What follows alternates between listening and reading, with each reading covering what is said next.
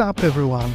This is Dariusz Kalbarczyk, co-founder of NG Poland, JS Poland, AngularMaster.dev and the Workshop Fest.dev. Welcome back to the Angular Master Podcast. Today, we've got a special guest from Zurich, Switzerland, passionate developer who builds, teaches, writes, and speaks about Angular and NGRX. Ladies and gentlemen, Tomas Trajan.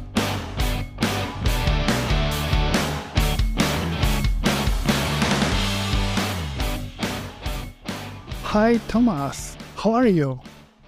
Great. Thank you, Dariusz. How are you? Thank you. I'm great. For those who don't know you yet, please tell us about yourself and what you do. So my name is Tomas Trajan, and I speak, write, build, teach, and everything which has to do with like Angular, NGRX with main focus on the enterprises. So basically writing Angular blog. Now we started also like another podcast doing talks about Angular, contracting with various enterprises, mostly with Switzerland, but also worldwide. And like our latest initiative was creation of like AngularExperts.io, where we are offering all this kind of stuff. What's the name of the podcast? It's called Angular Experts Podcast. So very straightforward, very simple, just follows exactly the name of the website. And this initiative is together with another fellow Angular GD called Kevin Kreutzer. How did you start your adventure in programming? Right. So we are really going from the beginning. I like that. So it was a bit funny story because when I first went to university, I actually couldn't do it. So I kind of dropped out like after a year because like the programming in like C and C++ was a bit too much for me at that time. But then I started doing like some graphic design and then slowly like morphed into web design and like some simple websites and some web applications with PHP.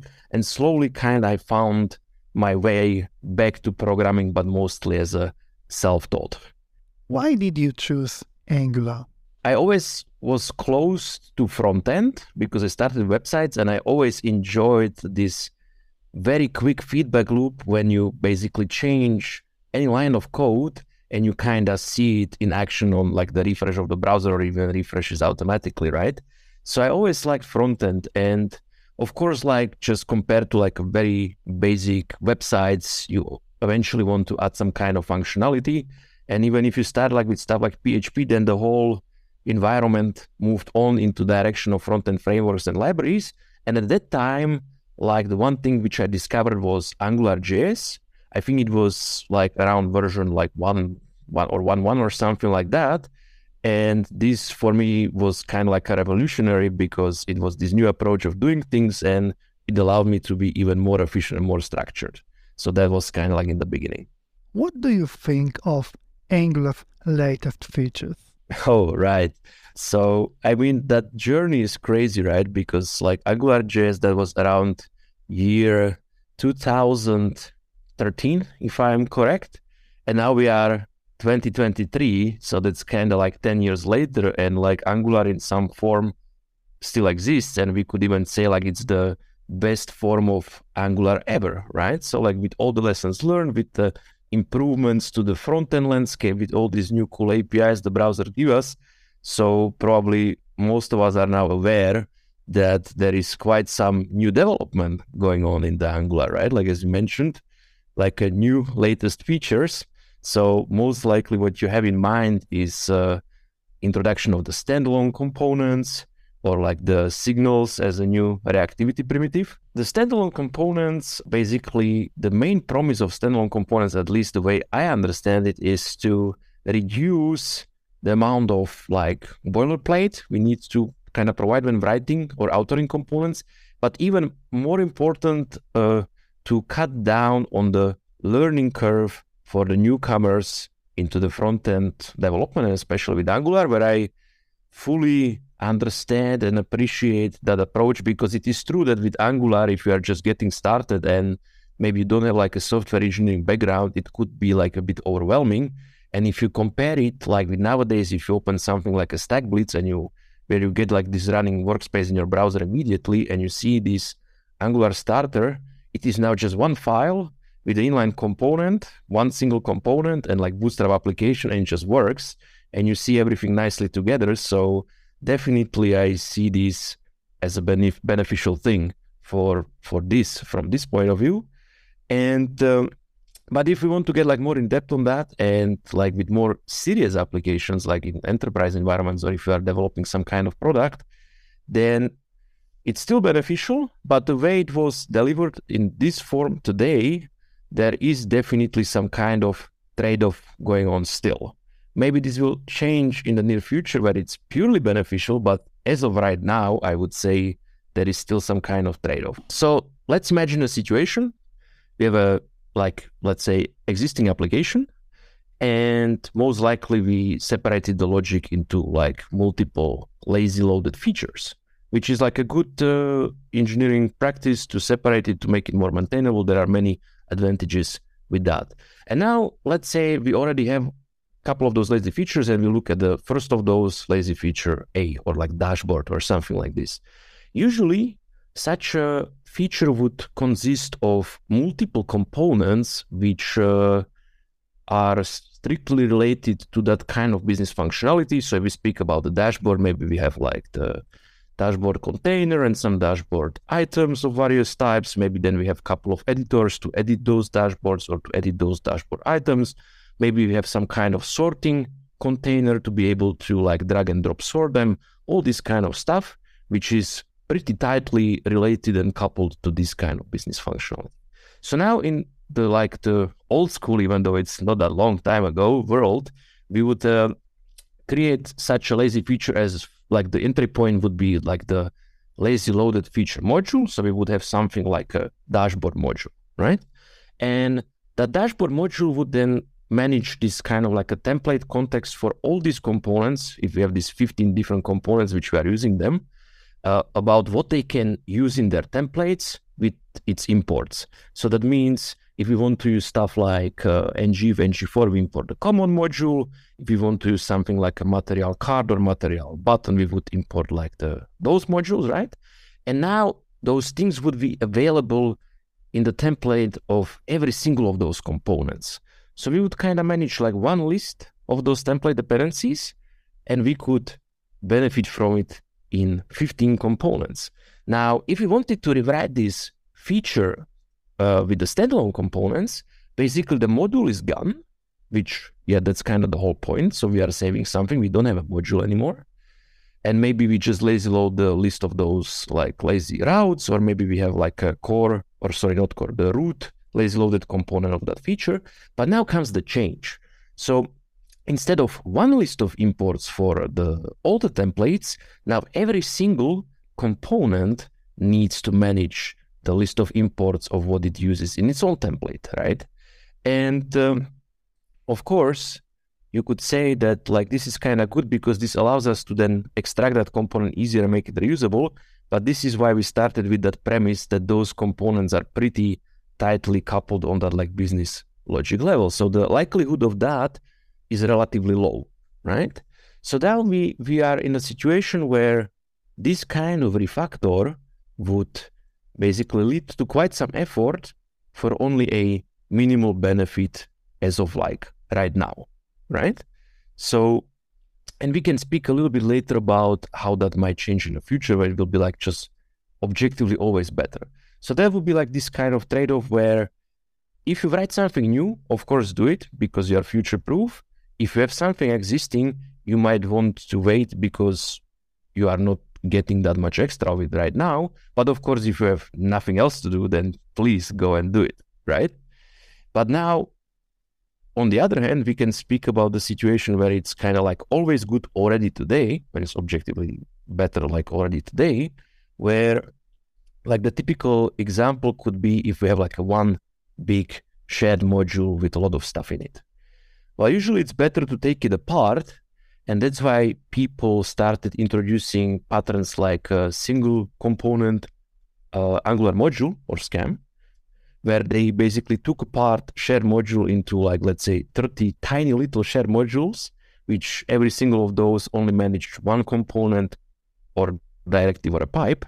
And there, of course, the standalone represents a great win because you reduce the boilerplate dramatically if you are migrating from that single component Angular module to standalone, or even if you want to take apart your already existing huge shared module, then definitely it becomes much easier and better, like you will have a better developer experience if you do it with a standalone.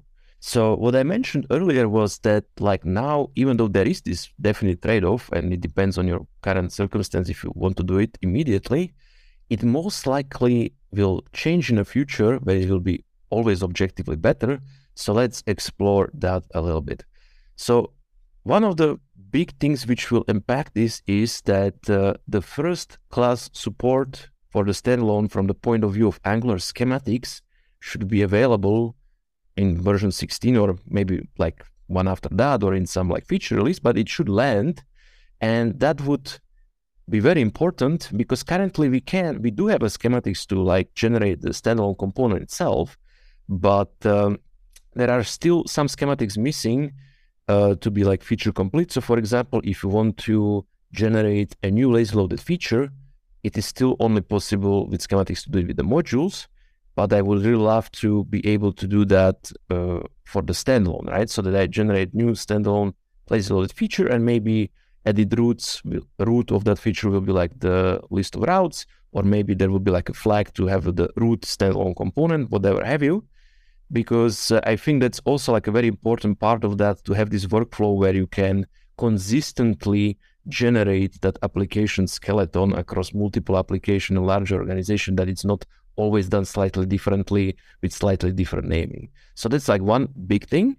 But then to be like objectively better, so basically from the limited information I have available at the moment, it looks like that as Angular team explores various other ways to improve the build process of the Angular CLI, that one of the roadblocks on the journey to make it better is that currently Angular has a very hard time with the single file compilation, and that's exactly because before standalone components, the template context for the component was managed in another file, in the module file, right? The module determined what the component can use in its template.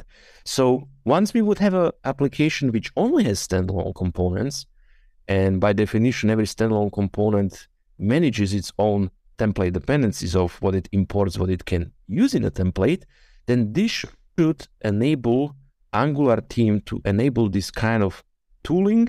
Now, I'm not completely clear on the details if it's like some special mode of ESBuild or like a Vite or whatever exactly it is. But the promise of that was that if this happens, the build speed and rebuild speed, especially in the dev mode, can benefit a lot. So we would get from like, I don't know, 1.5 seconds to something like 100 milliseconds, right? And if that would be the case, and the standalone components would be the only way to get there, then you can say, okay, this is always worth it, because who would not want to have that like 5-10 times faster rebuild speeds, right? So then like you benefit from it on every single save in your editor, every single day you spend developing your Angular application. So I think then you could say, okay, now even for the already existing features, it is really worth it to redo this. And it's really worth to manage this template context because we are getting this objective benefit. So it would be also easier to like sell it to like your product owner or something like that if you work in a huge organization. And even one more thing. So with the standalone, right, we know we have to manage that template context, what is used in the template. And there is this list of imports. So previously, that list of imports was in module. Now there is in a component. And there was this very cool presentation by Pavel Kozlovsky, the member of the Angular core team at the NGConf 2022, where at the one of the last of the slides, he's shown that what they realized is that this list of imports on the standalone component is basically almost the same as the list of imports on the TypeScript file itself, which holds that component. So that's also something which maybe can happen in the future, is that we would not need to duplicate that list manually and manage it, like to remove stuff if we don't use it anymore. And even better that maybe the editor and especially the Angular language service could do this automatically. And that would be like a pure win, because then you don't have to manage it at all, right? So that's definitely better than with the modules, where module has no way of knowing that, like what's used in a component, a template in another file, but the component actually can. So if those two things would be introduced, then like you are like, okay, the standalone components are like the best thing that ever happened to Angular. So I'm really looking forward to this kind of future. I hope this will and can and will happen like relatively soon. But yeah, I don't know. I just hope based on that information.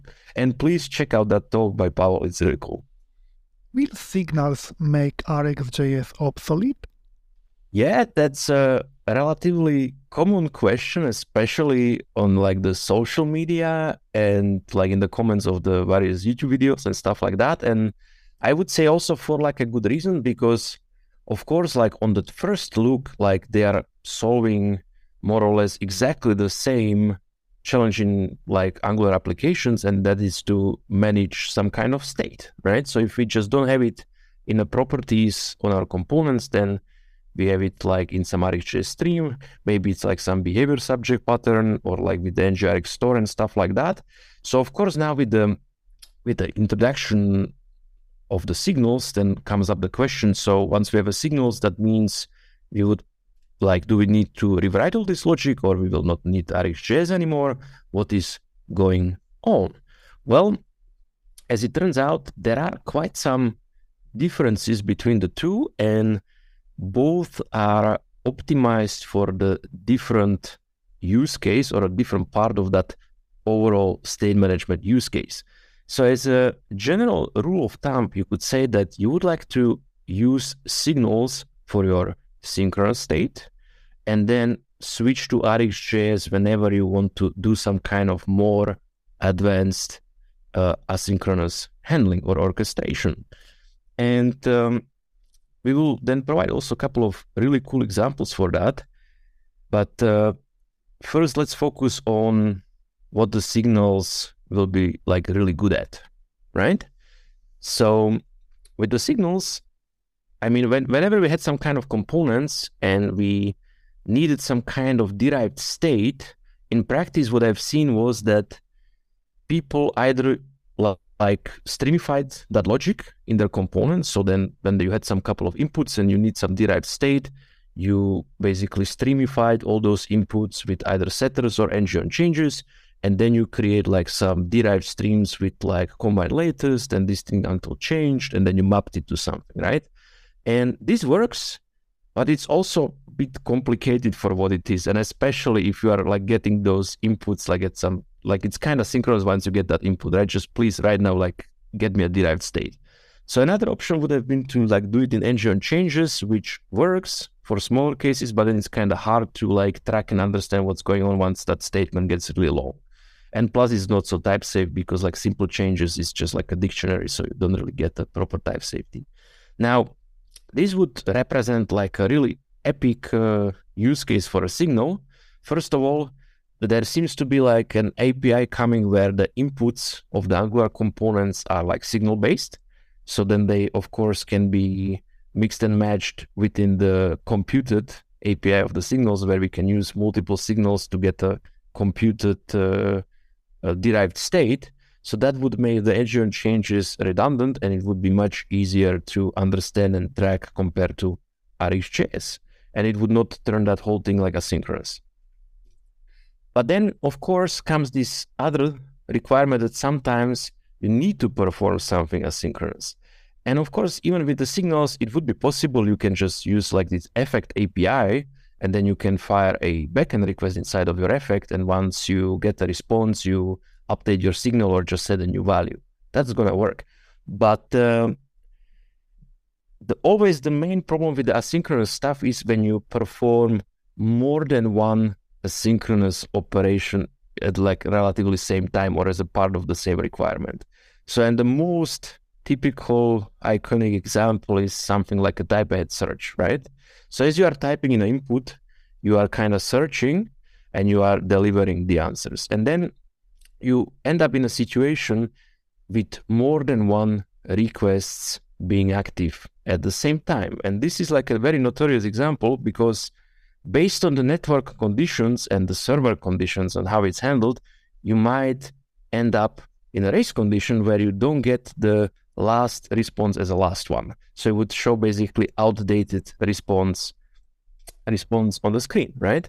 And those are exactly the cases where the RxJS shines the most, when you can handle multiple of those calls together with stuff like switch map, merge map, callcat map, and xhost map, or you can like buffer them or whatever have you, right? Handling together. So, and then you would probably want to have RxJS. Well, and now, okay, signals and RxJS, different API. How do we get out of this? Well, as it turns out, there is already a pull request on the Angular repo, which showcases the interoperability, I cannot pronounce that perfectly, layer between the RxJS and the signals with stuff like, I think it's like from signal or to observable. Doesn't really matter what exactly the functionality will be, but basically it allows you to convert signal into observable and to convert observable into a signal, right? So, and then you can imagine that, okay, we have this case and we have this input and this, input in the HTML where we actually type, and then we listen to those changes as a signal, and then we can convert that signal of that current input value in that HTML where we type into an observable stream, like from signal, whatever. And then we are in the stream, in the RxJS land, so we can use our favorite switch map to only get the latest response in a correct order. And once we do that, well, we perform the request, of course, inside of that switch map. Maybe we map to like some response, so we unwrap the data, maybe we catch the error. And then once we are ready, we can convert that stream back into signal and just consume it in a template like nothing happened. So, and the huge benefit of this is that we do not need to manage subscription, because whenever we basically change this or like transform the observable into the signal with that helper function, it will subscribe and set up unsubscription behind the scene for us. So this happens automatically. So now, as you can see, we have like this full end-to-end integration. We start in a template, we have those changes as a signal, we transform it into observable stream only when necessary, because this is this kind of use case. Use that switch map magic to get the best result without needing to track some IDs on the side and sort them and whatever have you. And then we come back into signal land, so we just consume that value as if nothing happened in the Angular component. So I think this is a really cool example of why it's not signals or RxJS, but it's actually both. And both for the part which they are like the most suited for. You're listening, Angular Master Podcast. Listen, code, repeat. Everything you need to know to become an Angular super developer. Plain signals versus something like a signal store. That's another very good point, because signals, they are not out yet, right? So it's the new thing and we'll need to figure out. And I think the story will go similarly like with what happened with RxJS when the first time, like the Angular 2 at the time was released, right? It's this new shiny thing. And then, of course, people need to experiment and try out that APIs and try various patterns, because this behaves now differently. So we need to like uncover by experimenting what would be the best way to solve typical use cases using signals, how to organize and structure the signals-based code to fulfill those most common requirements in a way which is easy to understand, maintain, test, and all this kind of stuff. So what I expect is that there is going to be like a period of experimentation where we gonna try this out. Most likely there will be also different new signals-based state management solution popping up, like maybe on monthly basis, because of course we need to figure out. And over time, as those APIs evolve, we will see like, okay, this seems to be kind of like the best practice. This is easy to maintain, like the correct level of the boilerplate where it's not too magical, but also not writing too much code, right? This also happened, like I think with RxJS, and there were like so many various model libraries like back in 2016, 17. And now we end up in a situation where there is just a couple of choices. I mean, like if we look back on the evolution of RxJS, so then you have like the NGRX, maybe NGRX component store, maybe NGXS or stuff like Rx Angular, right? So it kind of converge. Now, I expect that similar story will happen with the signals, but there is one little twist to it, which is that those established RxJS-based state management libraries already exist and they figure out many things out. So most likely they are going to provide a signal-based APIs. So, and to get back to that initial point, why is this important is that I don't personally like to write pure RxJS-based logic. I think it's very easy to shoot yourself in the foot. I think it's very hard to structure it in a way which is clean. So that's why I always tend to go for like a prepackaged solution, like for example, NGRX full-blown, or if it's something smaller, then something like NGRX component store. Because then I know, okay, this is the structure. Every piece of logic has its place, update state in the reducer, perform side effects in the effect. So it's kind of obvious which part of logic belongs where. So it's much easier to do things right when you have like this predefined approach where everything is clear from start. So I think, again, the same thing will happen with signals. So you start with signals which just like are ad hoc in some services and stuff like that. But over time, there will be like these best practices and the structure where people will start using signals in this like tamed, predefined, prepackaged version, which will be better. Now, maybe compared to RxJS, like because signals are also very useful in like just purely in the view components to define some derived states, they're most likely they will still be used like in the plain version. But as an overall state management solution, I would most likely expect that something like NGRX signal store will be the winner, right? Just based on the current size of the community, but you never know. New options and their impact on standardized code bases. So exactly. So this is very related to what we just discussed, right? Because the expectation is that because we have all these new options of doing things, there will be this transitory period where people need to try out stuff. So probably the code bases will get more diverse, which is not necessarily a problem when you work on your like product in your company or like one-off projects. But of course, in like environments with many applications in like large organizations, usually benefit from having stuff standardized so you can move developers from one project to another without being lost, right? So I think there's going to be impact, and exactly like if we get more schematics from Angular team, right, just to get like this is the canonical version of how to do standalone and how to do the standalone lazy features, that's going to be very beneficial. Same for like the state management. For sure, people are going to experiment, which is a good thing to optimize the APIs. But then I would expect that, yeah, if we have something like NGRX signal store, and I mean, NGRX also comes with schematics, right, to like give you a state feature. So it will give you the signals-based state feature or maybe signals-based component store, whatever have you. And doesn't need to be NGRX, right? It can be Rx, Angular, whoever. It doesn't really matter who it is, but it's one of those standardized, structured approaches. So yeah, so I expect there's going to be this transitory period, but I hope we will, and I strongly believe that we will settle in like that standardized world after.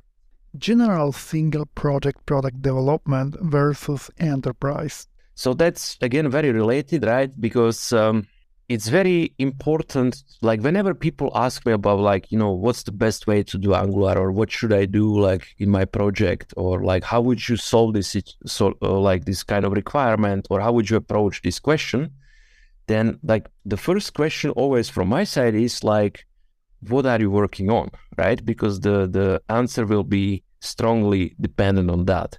So of course, there is completely different set of like requirements if you work on like one-off project. Let's say you are building some kind of product then I would be like all for like, please introduce your like cute little abstractions which save you a couple of keystrokes where you prepackage some things which you use repeatedly in your application, because you will know it, like the team is relatively small, the team is relatively stable, so they know those APIs. And then also if you need to like migrate to a new version and something breaks, it's still kind of much more manageable because everybody is kind of on the same page.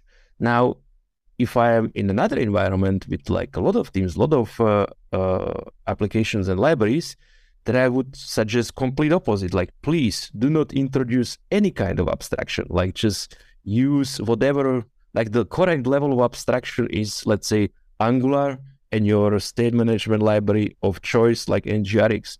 So please do not introduce some kind of, you know, like your own APIs, because there is like a big difference between developing application as an application developer and developing framework as a framework developer. And this, the line between those kind of gets blurry sometimes, where you like work on an application, but you're kind of developing your own mini framework in the application workspace to make some stuff simpler. And again, if it's like your product or one of application, this can be cool. But if it's a large organization where next day you have to work on something else or somebody else has to work on your stuff, then maybe it's not so cool that they have to like discover like or rediscover some new prepackaged way of doing things which only exists there, and the documentation is a bit outdated because then after that like you just wanted to ship features so you didn't keep it up to date and stuff like that, right? So I think this is like a very, very important distinction to make, and like I would encourage every developer to think like when in whatever capacity they work on whatever project, like if it's more like application development or if there is some space for being like a framework developer. But just to be aware of that and try to optimize it for the organization they work in to deliver the most possible value in that environment, which might go against the personal preference of focus on one or the other, right? But that's why we are professionals. What about NGRX as an universal API for any business feature? Yeah, so this was one thing which is like this idea I'm kind of like still try to put nicely together before I create some more content about it, but it came to me like from experience of working on various things, like, and again, especially because I work on my own product where I'm like the only developer, let's say, where I am full freedom, but at the same time, like in a large enterprise environment, it turns out that when we have multiple features built by multiple teams, the API, of course, will be different because they will use different approach. Maybe sometimes they have services with just like methods you call. Sometimes they may be, you know, expose the data as a property. Sometimes they may be expose data as a function call. So you call some function, get me this or that, and you get that synchronously. Maybe sometimes they expose data as a observable stream. So it will be push-based, right? So with stream, then push-based. If method, then pull-based, you have to ask for the data. Maybe sometimes they have some form of caching going on. So there could be so many different ways to have that. Now, let's just imagine an ideal world where the whole organization has like perfect NGRX. Of course, could be other, right? It doesn't really matter which one it is. It's just like one. And now imagine that like whatever feature you want to use from other team, which deals with different part of business domain, you know, when you use that library or whatever have you, that the API you already know.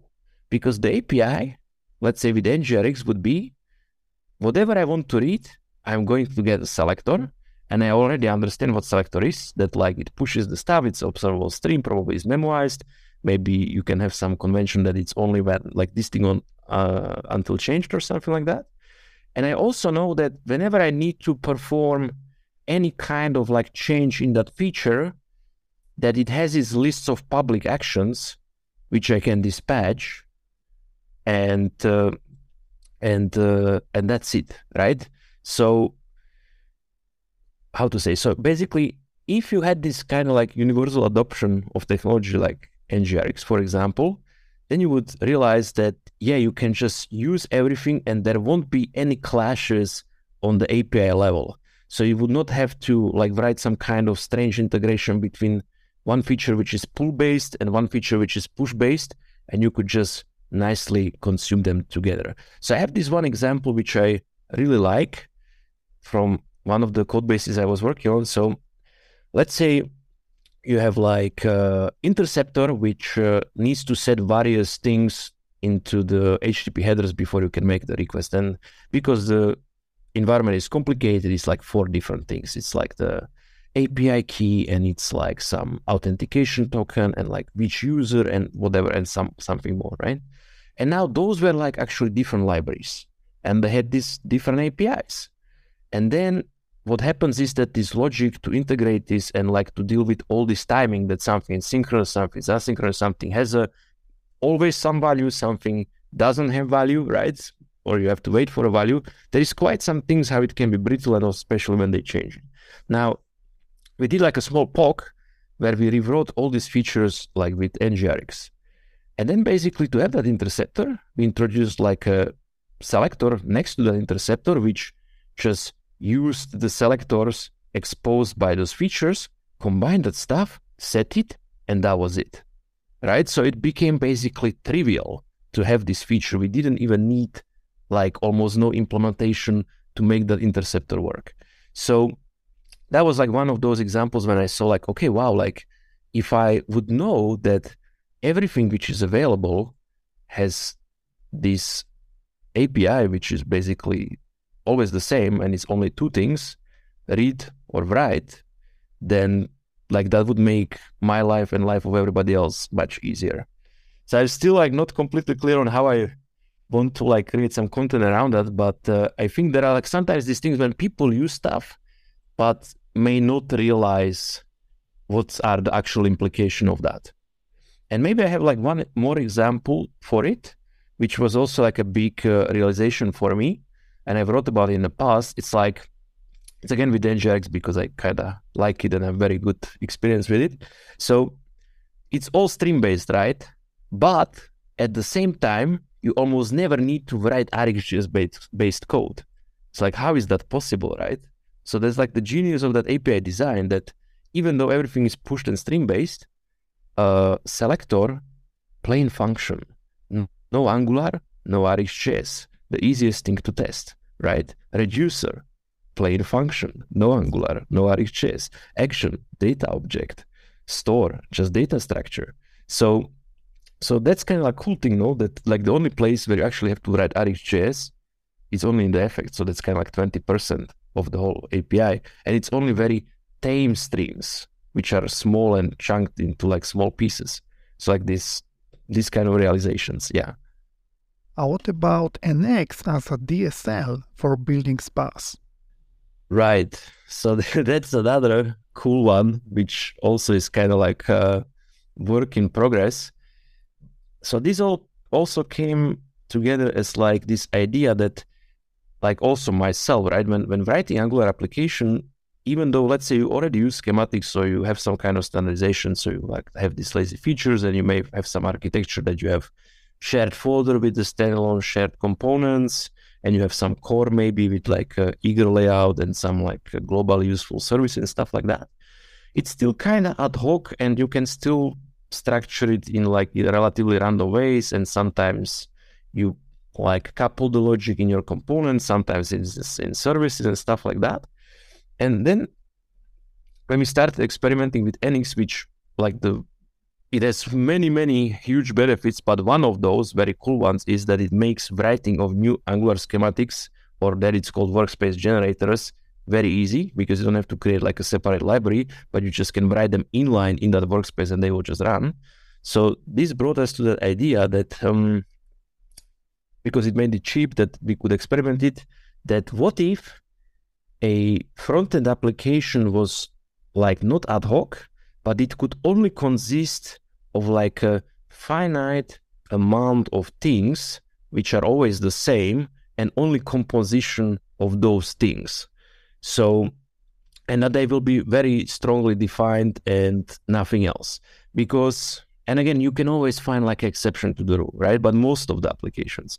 So it's kind of like as a domain-specific language to build front-end applications, because what we realized is that what we actually need is just like, you have a lazy feature, you have like a reusable component, you have a state module, like let's say with NGRX, then you have like Angular-based utils where you have dependency injection and like services. Then you have TypeScript-based utils, which is even without that. And maybe you have like a model-based library where you define interfaces and constants and enums and stuff like that. And then also we had like this eager feature, which is like a pattern which brings stuff together. And so we had maybe like 8 or 9 things. And we realized that we can express like any of those enterprise CRUD applications just with that. And again, that's like a next level of standardization where if you would implement something like this in your organization, it's even more standardized. People are even more feeling like at home from the first moment, and you can automate even more of like the development process where you just generate those things and compose them, and it's always the same and it follows the same naming because it's done with the same schematics. And then of course, if you follow that in NX, you can also enforce very strong rules about who is allowed to import who. So that way you can automate like a clean architecture and one-way dependency graph and all this kind of stuff. So it proved very strongly beneficial. And we actually have like a open source version of that on angularexperts.io. If you go to products, it's called NX plugin, which implements this and gives you these schematics, which gives you like this DSL. And again, nothing is set in stone, and maybe it's not a good fit for your application, but it's definitely something which you can explore or inspire yourself and change it to suit your needs, because there we have like 3 levels of like the domains, which like makes sense in that environment, but maybe it's too much for your environment. So, but this is definitely something which can be explored, because I think like it's kind of like the less decisions we need to make, the more we can focus on the actual like delivering of value. So for me, it's kind of similar like code formatting, just like on 10 levels higher of abstraction. AI tooling. How it benefits from standardized code bases and productivity. Right. So I think that's naturally flows to that, because as you can see, like I'm a big fan of like having everything like the same. And of course, most likely everybody listening to this is aware that times are changing a little bit and we have this new tooling available. So I have been using like GitHub Copilot for more than half a year now, I think. So since beta. And I have to say, like, I really do feel if, sometimes it like logs out in the editor and it's not there. It's like, oh, where are my code completions? Like what's going on, right? So I think those things are pretty related, because this kind of tooling can be extremely powerful.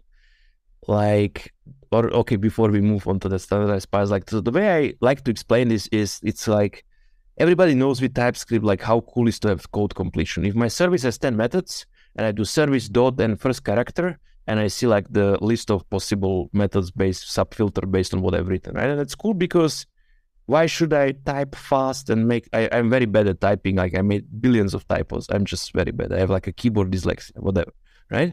So like why type fast if I don't have to type at all, right? So and everybody knows this like from experience if they use TypeScript. So if we are writing Angular. So now with the Copilot is like this, but like insanely better, because then let's say I was writing like code in a component where like if I click on a button, I dispatch an NGRX action. And then I added like some new action where I wanted to do like, if this is set, then it's this action or it's that action. So I then go to that actions file and I start writing that action. And like after a couple of characters, it kind of knows and gives me the whole action. And then I come back to that component file. So it's a different file. And I add that flag, which has a word, which also is using that action. And if I start writing if, it will give me that whole code block, if dispatch this, else dispatch that. So contextually, it knows what's going on. So I don't have to write anything. And I have this very clean, explicit code where I'm like completely like clear on what's going on, no magic, right? So That's why I think like, especially because we have now this AI tooling, which can be very powerful and like let us, think about what we want to implement instead of like typing. I do think like that it benefits from having clean, repeated, standardized patterns within the code base as it learns, right? And maybe it proves that it's like so powerful that you can have 10 different patterns in your code base and it will correctly use the correct pattern at the correct place to be consistent. Maybe that will be the case, but for sure it would have easier job and it would do it correctly earlier if you only had one pattern in your code base. So it would like be able to generate that code as you type or give you those suggestions perfectly based on that. And that, I mean, like, I love it. I feel like I'm so much more proactive. So yeah, and it's not like, like I don't need to sit there and it will do the whole thing. It's more like it's just 10x better code completion, and it's kind of obvious what's going to be there, but I'm still in control. I still know what kind of feature I want to add, and it removes that annoying part where like, that's another thing which I like to speak about. It's like, because I'm like working with the latter organization, but also like on the product, then I'm like, sometimes I don't necessarily enjoy writing that feature. I more enjoy like figuring out the feature, what would make sense for that product. But then like I still have to do it. I still have to sit there 3 hours and put it all down and create those actions. And then you can say like, yeah, if you had like a library which has like less boilerplate, I would still need to do it even with less boilerplate. It still would be annoying. So now if it's like, okay, I figured it out and this will help me get there 5 times faster. Well, I love that because it's like, I don't necessarily enjoy like actually typing the code anymore that much. Maybe in the past I did more, but now I'm like, okay, I want this thing working and this gets me there faster. Yeah, definitely true. What about ChatGPT? Right. So that one is at least currently not as integrated in the like IDs or editors out of the box. I do use it as a part of my workflow because, I mean, there is just so many APIs, right? So if I'm working on Angular, maybe I get a bit rusty on the Node.js, and then I have to work on some CLI tool. And I'm like, okay, I could, in the past, I would start Googling, okay, how do I ensure that like this directory exists? And if not, then like I create it, right? And then I would check the API, or maybe there would be like a Stack Overflow or stuff like that. But I'm like, okay, check ChatGPT, please do this or that, right? Or like integrate this or that. And maybe even Copilot could do it based on like a comment in the workspace, but there I had a bit like worse experience. But the ChatGPT can give you this kind of stuff like immediately, right? So then it's more like, because I have it opened already in the browser, then instead of Googling, it's just faster to like write that query there and get the code immediately, so I don't have to search in the list of like the search results, I guess. So that's like, it removes like one level of friction for me. And just yesterday, I used it to write unit tests for a feature where I was too lazy to write them initially. And now I was like fixing a small bug and adding like, it was like kind of like a date parser to like parse another of like those predefined formats, which they wanted that organization, very specific format or whatever. I was like, okay, like I actually didn't test that when I first like merged that PR. So let's try this out. And then I like pasted like into ChatGPT, like, please write, I try to be polite with ChatGPT, like for the future, like, please write me a unit test for this and like bundle the test like for the long and short year format per like it block and stuff like that. And it did it. It actually did it. Then I just had to like fix a couple of small things. But again, like it saved me time, right? So I could just, instead of doing it.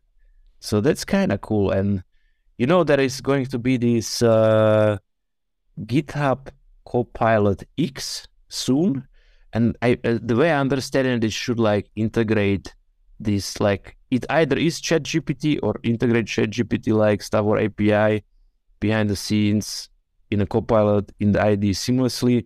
So I am really looking forward to that. It should be like a GPT-4. Right. So, yeah. Right. So if you like, you should be able to like basically write prompts directly in your editor. So, and also with the context of what's going on in the editor. So you already have the context, so you don't have to describe it, or just select like a code block and write prompt for that code block. So yeah, that sounds like something I will enjoy doing. Yeah, exactly. And again, I don't think like maybe, maybe soon it gets so smart that like it will actually, like you just say like, okay, write me now a new settings feature which like manages these 5 settings, and it will generate like the screen and the UI and the backend, maybe. And maybe then, then I'm useless and I go to farm potatoes. That's fine. But before that, I will really enjoy all that productivity. Can you say a few words about your Omniboard app? That's also like just related to our content. It's like a big source of like learning for me, because I get to be in that role of like a kind of founder, or like somebody who focuses on the product and not just the code, just to counterbalance that pure focus on the code as a developer in a large enterprise, right? So basically, it's a tool which allows you to get an overview and manage like a large polyrepo environment. So even though I prefer monorepos and I love NX and everything, not every organization is willing or has a capacity or has a know-how to go to that direction, and they will have polyrepo environments with hundreds of repos and projects for foreseeable future. And then it turned out that there is this kind of need to help manage that. So I tried to kind of solve my own problem when I was at that customer, where I need to perform some kind of migrations, like first to understand who is using what or which version, or how did we spread this feature across all those applications, or who is using this deprecated service or deprecated component from the shared library. Can we already like delete it, or is still somebody using it, and stuff like that, right? So, and this kind of brought me to the idea to create this product called Omniboard, which basically allows you to do that. So when you have some kind of question, which versions are used, who is using this component, who is having this property with that value in this custom enterprise cloud YAML, whatever it is, you can define it as a check, which can be like regex or XPath or JSON path based. And then you have this CLI tool which you run on the part of the CI pipeline, which will download those checks, execute them against their source, and only upload like the small metadata which describes the results. So like yes, no, or which version, or which method, which import, stuff like that. So first of all, it's not uploading all your sources, which is a no-go for many organizations, right?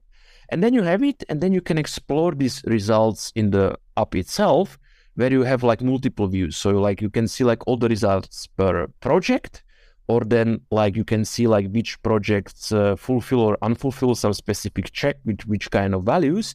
And of course, you can also create a more persistent result views in the form of custom dashboards, which then allow you to track that kind of stuff. So for example, you can create a dashboard for like the best practices of the NGRX in your organization, where you're like, okay, who is still typing the generic type of the store? You shouldn't do that because you get the type inference from the selector. You should only always use selectors and the store directly, right? So this kind of stuff. Or when we were like, for example, rolling out a skeleton header to all those consumer apps, like, okay, who is already using it, who is not using it. So, and then you can kind of ping those people like, okay, please do that. And compared to something like Linter, the difference is that they don't have to do anything, right? So once this runs, you can just ad hoc generate those questions, those checks, and you will get your results. It's not like then you would first have to ping them, please get this latest linter rule, right? So as this kind of person who is in control or should manage that environment, you can do it on your own, and you are not blocked by the processes and stuff like that. So from that, it can be very useful. So that's omniboard.dev. And if you want to see it in action now, there is this new live demo, which tries to demonstrate how this works in a landscape of the Angular open source libraries. So just you can get in with a single click. You don't have to even register. And you will see that, of course, those libraries, they are not really using themselves. So it's a bit artificial example, but it should give you an idea of what is possible, what kind of results you can get, how this works, how you can attach additional metadata to those product lists with tags. pretty cool stuff. We track their stuff like the best practices, RxJS, the Ivy testing, modern Angular APIs like signals and standalone components and destroy reference, who is using this already. So check it out. Now I want to move on to the non-technical part. So what kind of person is Tomas and how do you see yourself? Right. So that's always a bit hard, I would say, like, because it's, life is long and stuff happens. But so I would say the huge impact on like my overall development and personality was that like I'm originally from like Eastern Europe. And I was growing up at that special time when like the communism was ending. So I think that kind of like affected me in various ways. And especially because I kind of emigrated to Switzerland and later when I was adult. So I think that kind of shaped how I perceive the world and how I see things. But it's kind of like, I think it makes me appreciate things a lot and not to take stuff for granted and really try to work hard to like make stuff happen because there is a possibility to actually do it. Something like that. I don't know if that makes sense for the people who listen to it, but for me, that's kind of like a cornerstone of who I am. Do you have some hints for us regarding self-organization? Do actually have and again, everybody is different, so I know this is not universally applicable, so please take it with a grain of salt. But for me, the biggest difference was to get a whiteboard. And, I even had it initially I had it in the living room because I had only one room. So it had to be there, but now I have it just next to my computer. And basically, whenever I get any kind of idea of what I could do, or how I could improve something, let's say in that product which I'm building called Omniboard or whatever it is, or for an article or whatever it is, I just write it down on that whiteboard. And maybe then, later I propagate it to some to-do lists or I just use some Google Drive basic documents. I don't really have any tool for that. But it's at least for me, what really works is whenever I get this idea, whatever it is, I have to write it down either on whiteboard or I have a sticky note on the phone, and then I propagate it on whiteboard, and then I maybe propagate it somewhere else. Because the thing is, else I would forget about it in next 3 minutes. And another thing is I don't do all of those, not a chance. But if I do at least 10% of those, that's already so much more as not having that. So I can wholeheartedly recommend something like that. But again, I fully want to acknowledge everybody is different. Maybe somebody is so organized, whiteboard, please. Sure, that's completely fine. And another big one, as you said, I do quite some stuff, and then it kind of proved to be a problem with all the accounts you have all around the internet. And for this initiative and that initiative, for me, the huge game changer was to start using a password manager. So, and I only started last year, so it's extremely late. And I mean, that's just it streamlines all the stuff so much. And it even can do stuff like generate SSH keys, as software developers, right? We want to have SSH keys, access to a GitHub or GitLab or whatever have you. And it's all there, and I just can search for it and it will just integrate. So I'm a huge fan. For me, that was a huge quality of life improvement for many of the activities because I work with computers a lot, right? So, and I mean, nowadays, even if it's banking, even if it's organizing meetup or whatever it is, making a podcast with various platforms, you have to log into stuff. And then the more activities you do, the more you have. And then if you have the same password for everything, that's also maybe not the best idea to have exactly the same password for everything. So that's another one which I really love, and maybe most people we already use it since 10 years. Well, I was late, but better late than never. What about your work-life balance? Yeah, that's also one which is a bit tricky. So I would say of course, very important, right? It's the burnout is the real thing. I don't think I ever had like a proper burnout, but I think I was getting like to like a place where I could see the burnout in a not so far distance. And of course, also like with age, like I definitely noticed that I have less energy now than like 5, 6, 7 years ago. That's just like the fact of life.